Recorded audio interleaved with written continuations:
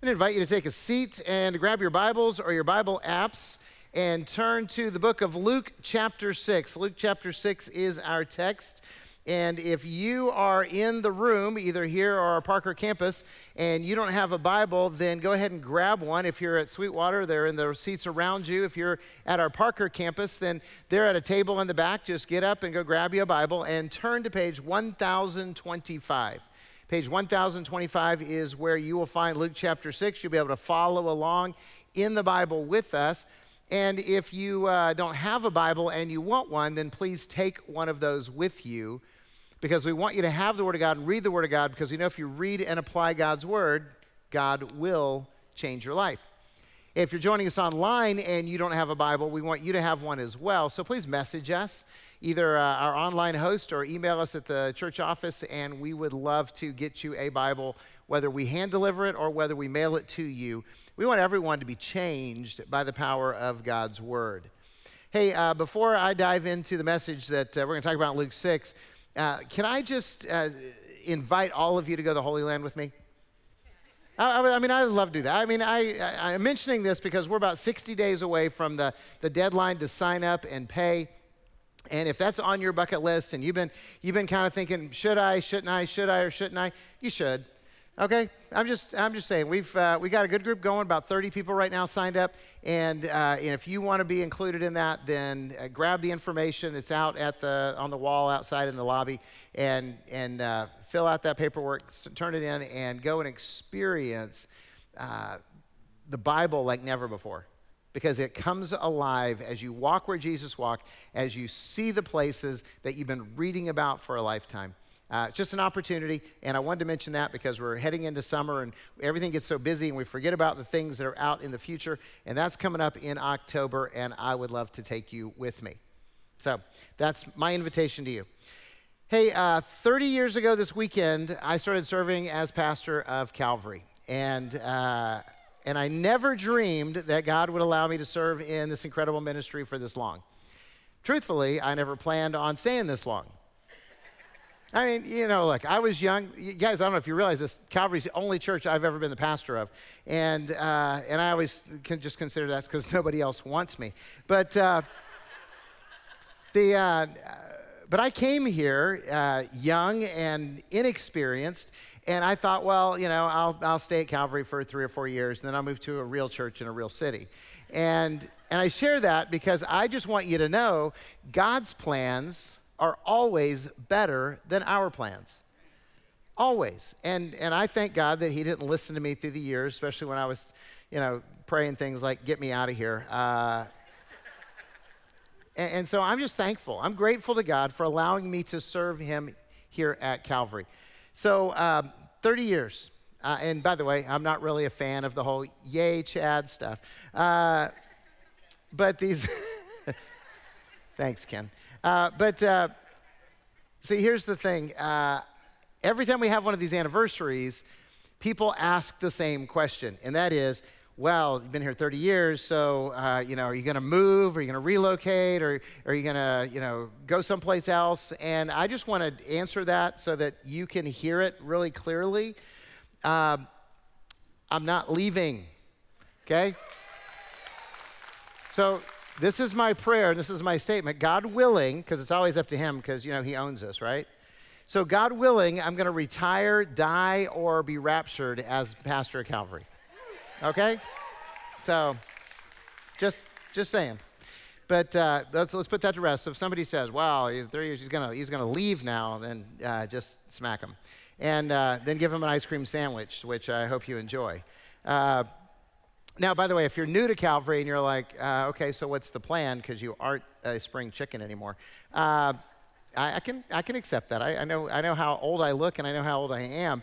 So my plan is, if God allows me to live that long and be healthy, I'm going to retire in 10 years at 70. But in 5 years, I'm planning on stepping from the lead pastor role into a teaching pastor role and serve in that capacity. Because as you get older, you shouldn't necessarily carry that load with you. So that's my plan. But let me just tell you this. We've spent way too much time talking about my life. Let's talk about your life, shall we? So I want to share with you how to build your life. How to build your life. Luke chapter 6, verse 46 to 49 is our text.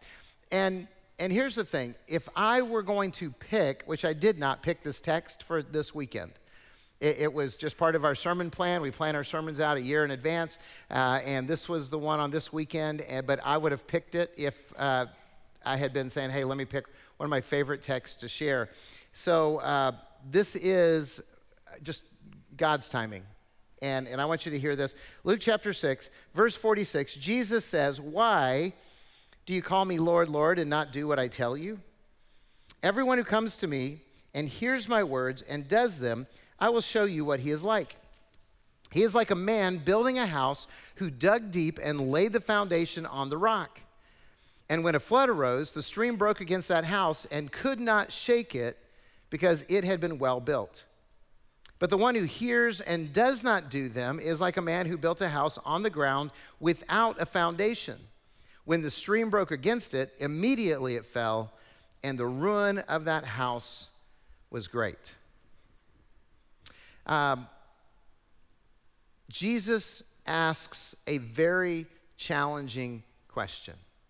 The question is this. You heard it. Why do you call me Lord, Lord, and not do what I tell you? Why do you call me Lord and ignore me? I mean, in my mind, I picture Jesus kind of face-palming right after he says this. You know, like, or just kind of going, hey, why do you call me Lord and not do what I say? Duh. I mean, you know, and yet it's an incredibly challenging question because he's asking us really simple. Now, by the way, he's talking to his apostles. He's talking to the crowds that had gathered to listen to him, and Jesus is talking to us. If you're a follower of Jesus, if you believe that Jesus is the one and only Son of God, Savior of the world, you believe that he died on the cross to pay for your sins and was raised from the dead, and you've made a commitment to follow Jesus with your life, then Jesus is talking to you. That means he's talking to me and you. Why do we call him Lord and not do what he says? In other words, if you're going to identify Jesus as Lord of your life, why wouldn't you obey him? Is it because you don't understand the concept of Lord? That means master, boss, king, the one who owns you, the one who directs you, the one who tells you what to do? Is it because you didn't understand that when you stepped into the relationship and said, I want to serve Jesus, I want to follow Jesus? It's kind of implied in that whole following thing, isn't it? Because if you're playing follow the leader, somebody's the leader and it's not you. It's Jesus. And so we come to that point, and if you're going to identify Jesus as Lord, come on. Jesus is wiser than you, right? I mean, Jesus has better plans for you than you do. So why would we not do what he says? Why do you call me Lord and ignore me?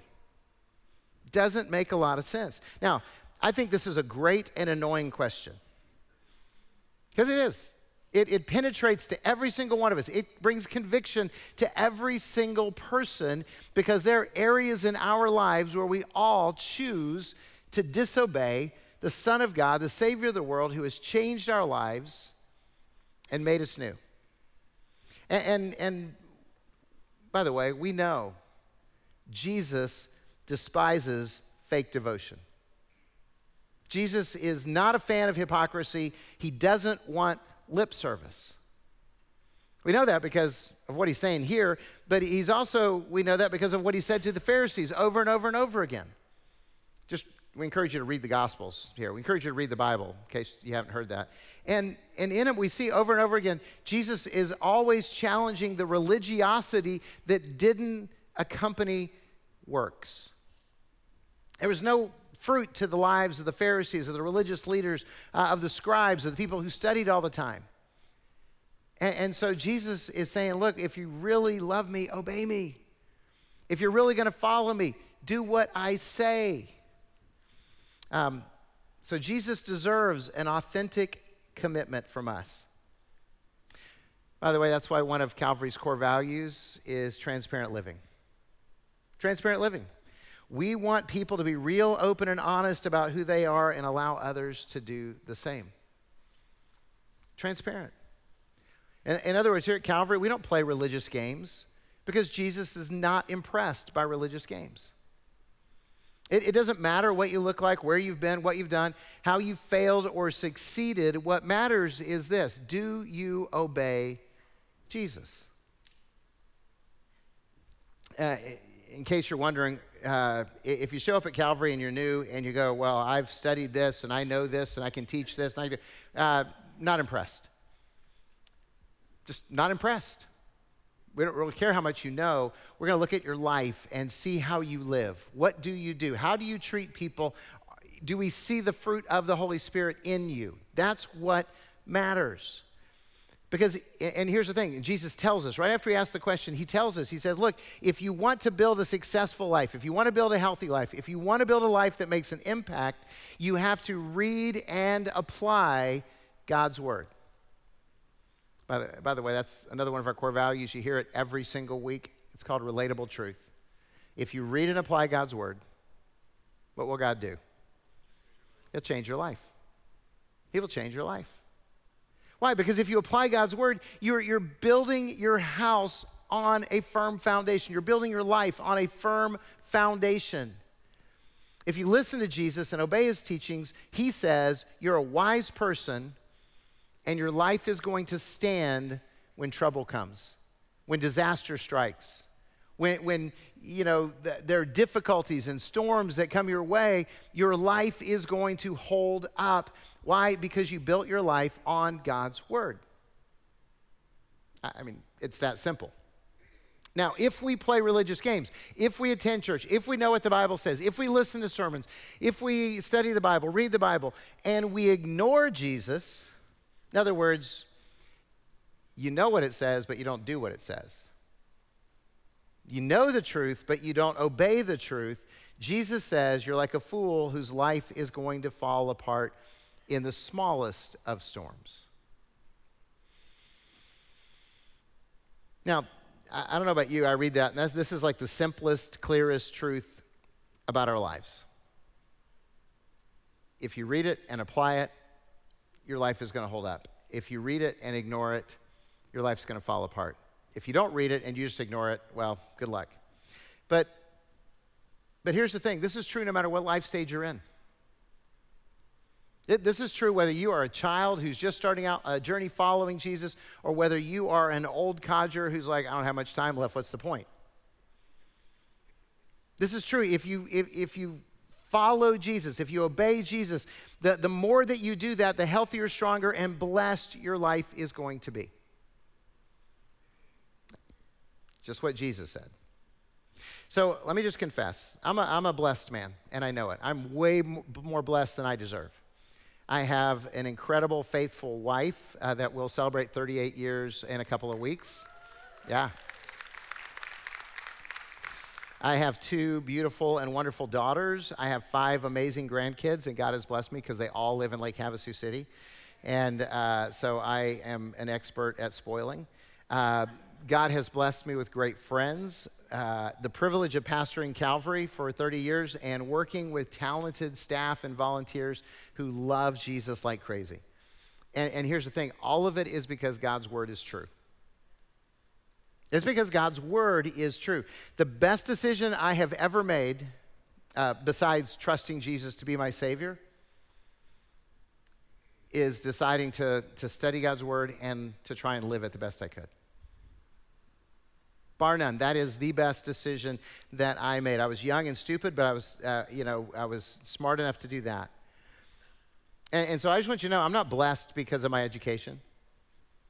I'm definitely not blessed because of my talent, brilliance, or good looks.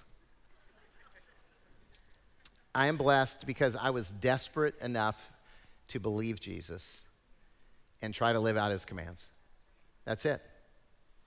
That's it. That's the wisdom. That's the stuff that Jesus teaches us. And sometimes we act like this is a children's thing, and we make a children's song about it.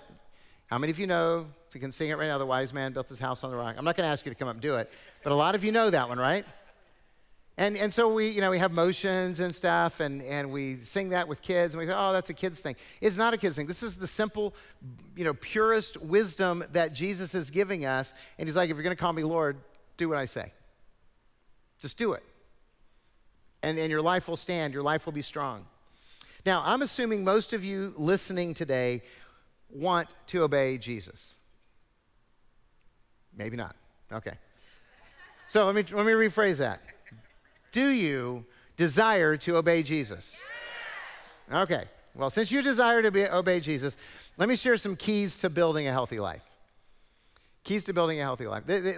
Look, I've been in ministry for over 40 years, and so I've talked to enough people that there's some obstacles that are common to almost everyone, and they trip people up, and they get stuck in their spiritual development because these obstacles prevent them from moving forward. If you will, they prevent them or stop them from following Jesus and obeying Jesus and doing what Jesus wants us to do. So I want to talk about them, and if one of them applies to you, I want you to attack it with radical obedience, because that's how you change things. If your spiritual life is stuck, you've got to apply radical obedience to it. So if you want to build a healthy life, first of all, be a person of grace. Be a person of grace. In other words, forgive often and always. I don't know what they did to you. I don't know how terribly they hurt you. I don't know how they broke your life and shattered your dreams and wrecked your heart. I don't know that stuff, but here's what I do know. God knows. God is aware, and he still asks you to forgive. You see, Jesus preached forgiveness, he modeled forgiveness, and he told us forgiveness is for you. It's going to bless your life if you will trust him and if you will forgive. So Jesus taught forgiveness. Matthew 5:7, he said, "Blessed are the merciful, they will receive mercy." You want mercy? Give mercy. It's that simple. In Matthew 6, beginning of verse 9, he taught us to pray. He said, "Our Father, which art in heaven, hallowed be thy name. Thy kingdom come, thy will be done on earth as it is in heaven. And give us this day our daily bread, and forgive us our debts as we forgive our debtors." I know some of you are trespasses, and you're just like, I can't do it that way. It applies the same way. Forgive us as we forgive others. Do you see that dynamic in our lives? God has given us grace as a way to bless our lives. And then, of course, Jesus modeled it. He modeled it with his relationship with his disciples. You know, they all abandoned him. Peter denied him, and he restored all of them, used all of them. And, of course, on the cross, Jesus prayed, "Father, forgive them. They don't know what they're doing." They knew exactly what they were doing, but he gave them grace. So live to forgive. Be a person of grace. Look, that means listen with grace. Most of us listen with judgment. Most of us listen, we hear stuff, and we put the most negative spin possible on what we heard, and we start, condemning that person and judging that person and heaping scorn on that person. Instead, hear with grace. Decide whatever you're going to listen to, whatever you're going to hear, whatever people say, you're going to listen to it and put the most positive spin possible on it in that moment. Right? That's listening with grace. And then speak with grace. Let your words be full of kindness and compassion and encouragement. After all, you do reap what you sow. Might as well get that back. And then just decide you're going to forgive preemptively. When you get up in the morning and go, I'm going to be a person of grace today. I'm going to forgive the next 5 people that, mess with me. And you might be going, well, why would I want to do that? Because Jesus forgave you. And you sinned a whole lot more against him than anybody's going to sin against you. It is that simple. So is grace and forgiveness your obstacle to building a healthy life? Building a healthy life means that you hear and apply Jesus' teachings on grace. And the second obstacle that gets in our way, be a servant. Be a servant. Now, this is hard because, I hope I don't offend you, but we're selfish. I mean, when I say we're selfish, I mean I'm selfish and you're selfish, which means you want what you want when you want it. You want your stuff to happen the way you want it to happen. You want to get what you want. All of that stuff is true. We're all naturally selfish people because we're natural sinners. We don't want to serve others. We want others to serve us. And yet Jesus says being a servant is key to a healthy life. Again, if you look at Jesus' entire ministry, his entire life is modeled on being a servant. In Matthew 20, he says, "For the Son of Man did not come to be served, but to serve and to give his life as a ransom for many." He said, my purpose is not for other people to wait on me, it's to take care of other people. And then Jesus taught that serving is the path to greatness. You talk about, why do we call him Lord, Lord, and not do what he says? We just ignore him at this point, don't we? Well, I'll take my own path, Jesus. I think I know better than you. Come on, I'm not the only one who's done that, right? We don't say it out loud, but that's what we say with our lives. Jesus, you're my Lord, and you're wiser than me, but I'm going to do it my way because I want to crash and burn. And yet Jesus says, look, serving is the path to greatness. And then he said, look, if I served you, you ought to serve each other. Yeah, but I'm tired. I don't want to do it. It's so hard. See, and serving blesses us ultimately because it confronts our selfishness. Here's the reality. You want your life to fall apart? Live selfishly. Live selfishly because your marriage probably won't last. Your kids probably won't like you. Your grandkids probably won't want to be around you. You'll get everything you want and have nothing because you're selfish. If you serve other people, no, the opposite stuff happens. If you decide to serve your spouse, your marriage is going to get better. You decide to serve your kids, which also means disciplining them and limiting their, computer access and all that stuff. But if you decide to serve your kids, your kids are going to appreciate you. Serving your grandkids, involves some spoiling, but it also means having appropriate boundaries and supporting mom and dad and all those things. But be a servant. See, if we deny ourselves what we want in order to bless others, we are obeying Jesus at the very core of his commands. In Luke 9:23, Jesus said, if anyone wants to come after me, he must, you guys know the next words? He must deny himself.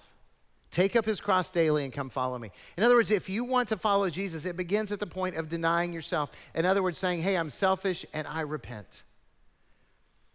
And you know why Jesus wants us to serve besides it's what he did? It's because it helps us to deny ourselves. It helps us. It's practice of I'm choosing to deny myself so I can serve others and then God's going to bless me if I do that. So if you want to build a healthy life, serve. Not occasionally, but habitually. Look for opportunities to bless. Don't wait for someone to beg. And by the way, we have serving opportunities like Peach Springs in a couple of weeks because we want to, bless other people as a church. But in doing that, we want to show you what it looks like. Not so you'll just sign up, a couple times a year and go do something really cool and help out a community and bless a bunch of kids, but so that will become your habit in life. So is serving your obstacle to spiritual health? See, if you want to build a healthy life, you got to be a person of grace who serves, and you got to be generous. You got to be generous. Okay, you know this verse. Most of you know this verse. For God so loved the world that he gave his one and only Son, that whoever believes in him will not perish, but will have eternal life. For God so loved the world, he gave. He gave Jesus to be our Savior. And we celebrate that, and we sing about that, and we rejoice in that, and we thank God for that. But he gave out of love. And look, do you realize that Jesus told more parables about generosity and about giving and about money than he did about anything else? You know why? Because he knew this was a huge obstacle in our lives. He knew we got stuck on this in our lives and we wouldn't follow him. We'd follow him in every other way except not money, not money. And see, generosity confronts our greed. Just like we're all naturally selfish, I hate to say this, but we're all naturally greedy. I got. I have it. I want more. I mean, that's kind of a cycle. Some of you are going to walk out of here and you're going to grab an ice cream sandwich and you're going to be, oh, this is good. I think I'll go out the other way now and get another one. You know you will. You'll think that thought, okay? They're cheap enough. Just go to the store and buy a whole box of them and repent of your gluttony later. But greed is dangerous to our souls. Okay, Jesus, again, Matthew 6, he says, no one can serve two masters. He will love the one and hate the other. He will cling to one and despise the other. You cannot serve God and riches. You can't serve God and money. And if we don't deal with our greed, then it'll take us away from Jesus. It'll be a stumbling block for our lives, and we will crash our lives. So God blesses us by calling us to generosity. He says it again, God blesses you by asking you to be generous. And what that means is tithing. If you're not familiar with that, look up Malachi 3:10. It's in the Old Testament, last book in the Old Testament. Look, tithing is just giving God 10% of your income. Whatever you make. If you make nothing, guess what? Tithing is zero. If you make $1, tithing is 10 cents. It's just proportional. And God commands that so that it's our demonstration of trust in him that God's going to provide for us. And we recognize him as God, and so we give him 10% of what we make. And then he encourages us to give sacrificially. When we give sacrificially, it relates to God's heart of sacrifice for others. That's why Jesus commended the widow who gave everything she had. He said, hey, she only gave a couple of pennies, but she gave more than all these other people because she gave everything. And that means giving more than a tithe. It means giving more than you can afford. People are like, I just can't afford it. Well, really? Because Jesus is asking you to trust him. And then generosity just recognizes God as the source of all of our blessings and that you are incapable of outgiving God. And it's a mind shift. It just changes the way you think about life, the way you think about resources, the way you think about what you have and how God can use it. And besides, Jesus kind of bluntly put in Luke 6, right before the passage of tonight, he said, give, and it will be given to you. For with the measure you use, it will be measured back to you. You know what I think that is? I think that's Jesus going, do you trust me? Do you really trust me, or are you just like paying lip service? Right? Do you really trust me, or are you just kind of like saying that you do, but you really trust me with everything but your money? The Apostle Paul echoed Jesus, 2 Corinthians 9. He said, remember this, whoever sows sparingly will also reap sparingly. And whoever sows generously will reap generously. So if you want to build a healthy life, listen to Jesus and obey him by being generous. So a healthy life, a strong life, a life that's going to stand is a life that is a person of grace who serves and is generous. Now, if your life isn't where you want it to be, then are one of these obstacles of application what you're stuck on? Is this what's holding you up? Is you identify something tonight? And I shared those three because those are the three most prevalent of the people that I meet with, that I've talked to, that I've listened to. The people have expressed to me, and they just go, I'm kind of stuck here. And so I shared those because those are the places we got to begin. All of us got to begin if we're going to listen to Jesus. So are you stuck? Because some of you are like, I'm 2/3 of the way there. Praise God. Some of you are like, well, I'm 1/3 of the way there. Some of you are just like building on sand. You're like enthusiastically, energetically building on sand. And your life's going to crash. And some of you are rejoicing in God's blessings because you heard what Jesus said and you've been trying to obey him for years. You're inhabiting a house built on the rock. Now, here's the thing. Jesus asked the question, you decide. Jesus just said, why do you call me Lord and not do what I say? Let's pray. Father, thank you. Thank you for patience. Thank you for grace. Thank you for loving us in our mess, and thank you for giving us your Holy Spirit who right now is speaking conviction into our hearts. God, we want to hear your voice, and we want to have the courage to yield to you, to surrender once again and say, I'm yours, Jesus, and I'm going to obey you. And Lord, it doesn't have to be one of these three things. Your Spirit can speak and point out sins in any person's life, can point out obstacles that I didn't mention. God, just let us hear from you, because we want to be people who are wise. We want to be people who are building healthy lives so that we can declare the greatness of God who has called us out of darkness and into his marvelous light. So thank you again for loving us, for calling us, for saving us, and for allowing us to serve you. In Jesus' name we pray. Amen.